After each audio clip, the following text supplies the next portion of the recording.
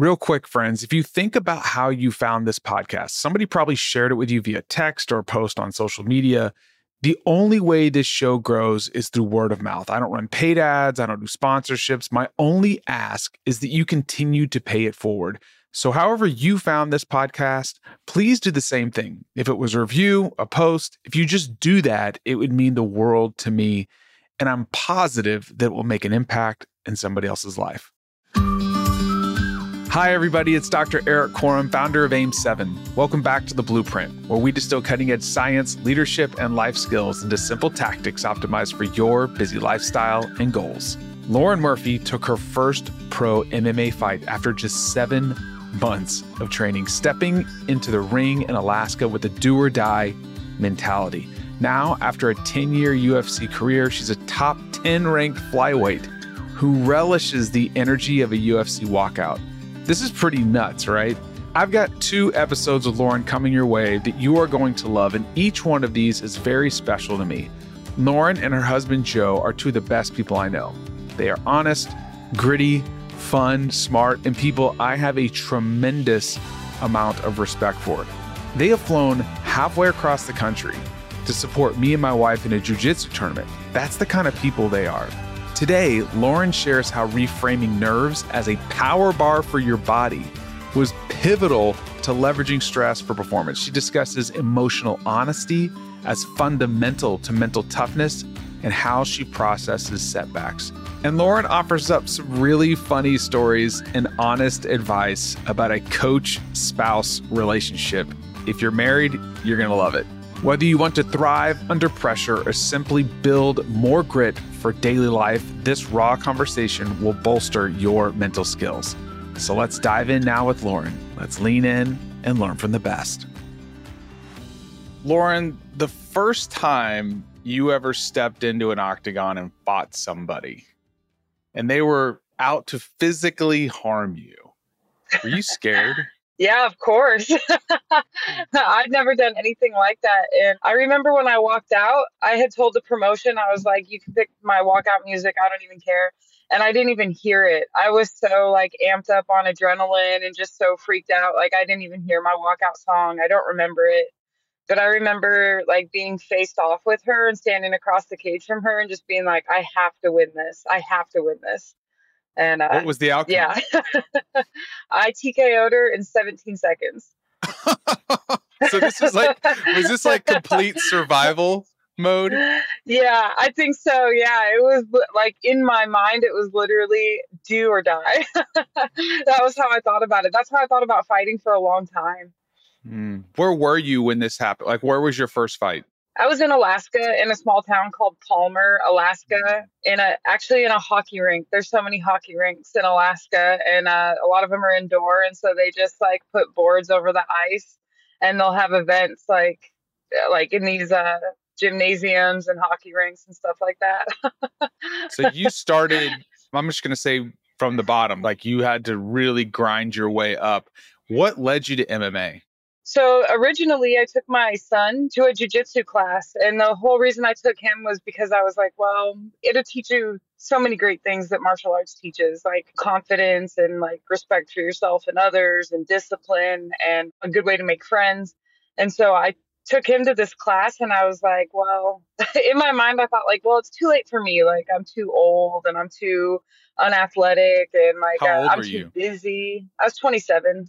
So I don't know. I just had it in my head that if you hadn't done it since you were a kid, then you probably didn't have a chance, And it's a chance at what? I don't know. Because I wasn't planning on fighting or anything like that. That wasn't my goal. I just thought to be good at anything, you had to start when you were a child. And anyway, I ended up taking the adult class, and I thought well, if I start now, a year from now, I'll be better. I'll be 1 year better than I am today. That was really my whole thought process was why don't you just do it just to try it and see how it goes? And I loved it. It was a jiu-jitsu school, and I don't know, I just loved it. My son hated it. He was ooh, he was they're all touching each other. I don't like this. And so he never really wanted to go back, but I started going all the time. I went you know how it goes. You start going a couple times a week. Then I was going 5 times a week, and then I was going every day. And there were fighters at that school. there was like a small fight team, and like those guys were just so fascinating to me. They had their practice after the jiu-jitsu practice. And so I would just sit there after jiu-jitsu and like watch them warm up, and like a couple of them had been on TV. And I just remember thinking, like, I wonder if I could do something like that. I wonder if I could have a physical altercation with somebody and stay calm and be tough and like be under the lights. I just wonder what that's like. And so I started practicing with the guys. I started taking MMA classes. Yeah, not too long after that, I took my first fight just so I could have a, How long? just so I could find out. I started jiu-jitsu in November of 2009, and my first fight was in June of 2010. So what is that, 7 months That's after I crazy. walked in the gym? Yeah. And you And it was TKO'd all somebody pro. in 17 seconds? Yeah, and it was a pro fight, which I didn't really understand. That's like how naive I was. I had never really seen a UFC or anything, but I just was like, I just wondered if I could do it. I was like, this sounds so hard and it sounds so scary. Like most people are afraid of like physical violence. They're afraid of physical confrontation. Most people are. And I was, but I was like to the point where I let people push me around or bully me. Like I had my head down a lot, and I was so unconfident, you know. Anyway, that's how it all started. And so in Alaska at that time, there wasn't an amateur league. There's no sports commission in Alaska. So there's nobody like overseeing all this and regulating it. The promoters just regulate themselves. Yeah, so there was no amateur league. There was only pro. And so that's how I started. That is pretty amazing. You know, what I'm really fascinated with is when you do hard things, there's this myth out there that you're just going to be tough, right? Like, I hate to point him out, but like David Goggins, like, stop being a wimp. You know what I'm saying? Right. This stuff, the best in the world experience uncomfortable thoughts, emotions, and feelings. And it sounds to me like the first time you went into this octagon, it was like, I need to live and I'm going to do whatever it takes to live. You know what I'm saying? Like, I'm going to freaking win. And it's amazing, like sometimes when stress narrows our focus, right? And when it's not harnessed, like that moment you talked about, you don't remember anything. I remember the first time I ever stepped foot on a major college football field, and it was, I don't know, 85,000 people in the stadium. And I ran onto the field, and it was just like the gladiator. It was just like, oh, everything was like swirling around me. And the first snap was just like a blur. And then you kind of settle in. But did you inoculate yourself over time? Did it get easier to step in the ring or step in the octagon? Oh, yeah, 100%. It gets more fun.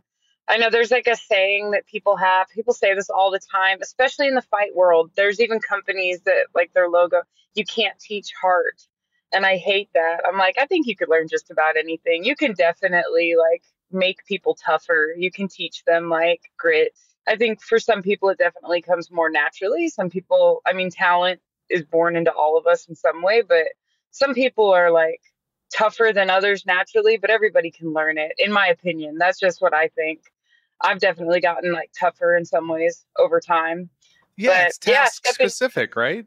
Like you're just cooking at your home and all of a sudden they throw you in with a Michelin starred chef. Like you're going to be stressed out. But then if you were there with that person for 6 months under their tutelage, eventually everything would calm down. Even though the expectations and the consequences are the same, people are paying hundreds of dollars, if not thousands, for their meals. It's the same thing. You're inoculated. Sounds like the same thing with you, right?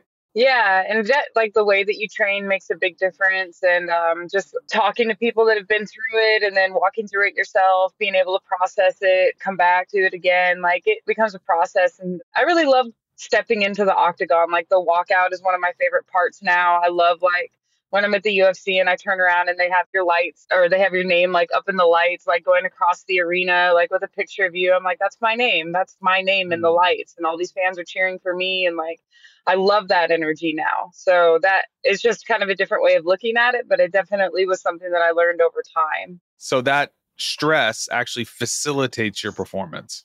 Yeah, and I've worked with a really good sports psychologist. His name's Jim Afremow, and he taught me that you need to have nerves to perform your best. He's like taught me like nobody breaks world records in practice because they need those nerves.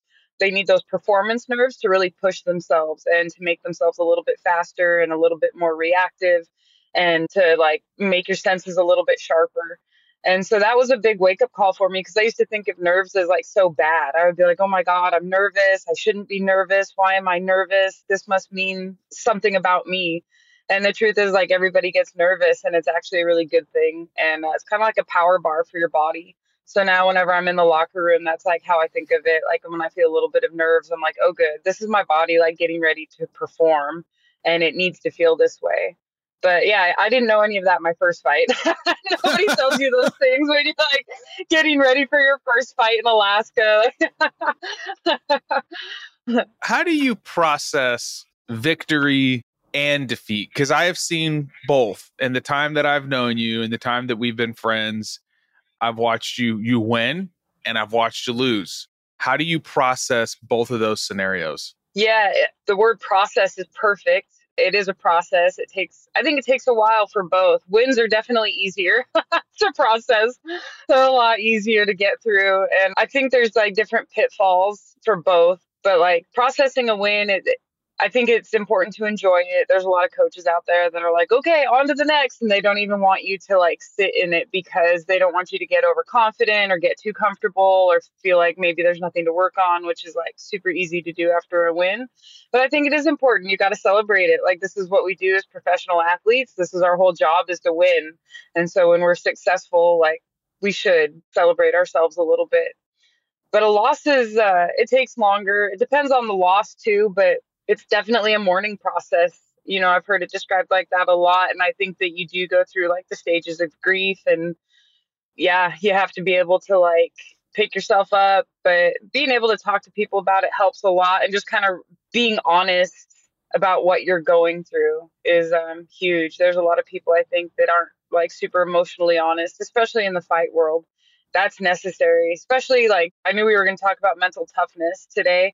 That was like the thought that kept coming to me over and over again, was like, in order to have mental toughness, you need to have a good dose of like emotional honesty. So yeah, that's kind of what I think about it. Like when I go through a loss, is like, hey, this is going to be a process. It's going to hurt for a while. There's certain things we need to look at. And then it's helped me like identify my emotions about it a lot easier. Like, am I doing some bargaining right now? Am I going through denial right now? Like, have I reached a place of acceptance yet? And yeah, just being able to kind of really identify and be honest about how you feel and what your thoughts are it's huge. You are married to what I think is a great human being. I think both of you and Joe are just the best of the best. But how is Joe, what has his role been as a spouse? Because I mean, when we go through hard things, it's typically not in isolation. So how does that reflect in your marriage and relationship with others? That's a great question. People ask us this all the time. That's been a process too. And that's also required a lot of honesty on like both of our parts, because it's so hard to have your spouse wrapped up like as a coach. You know, it's really a dual role, and sometimes they're opposing roles. And so that can be really hard for them to balance. It can be really hard for you to balance. And in MMA in particular, a lot of women in MMA are married to their coaches, a ton. I saw that in track. I worked with some Olympic gold medalists. I worked with Veronica Campbell-Brown for 14 years. She's an 8-time Olympic medalist. And Omar Brown was an elite track athlete and also her coach. Same with Jackie Joyner-Kersee. Yeah. I mean, I don't know what it is, but yeah. Sometimes does it come home with you? Have you learned how to like, I'm leaving this there, and when we get home, it's like, it's over with?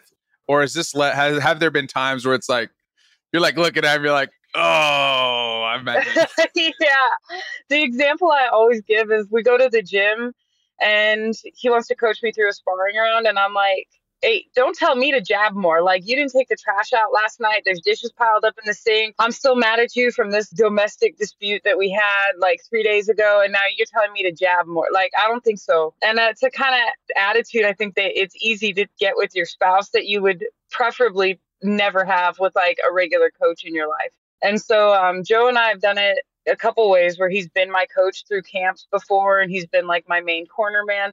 And that's really hard on us. We don't love it. And so the situation we have right now is that I leave home to go to camp.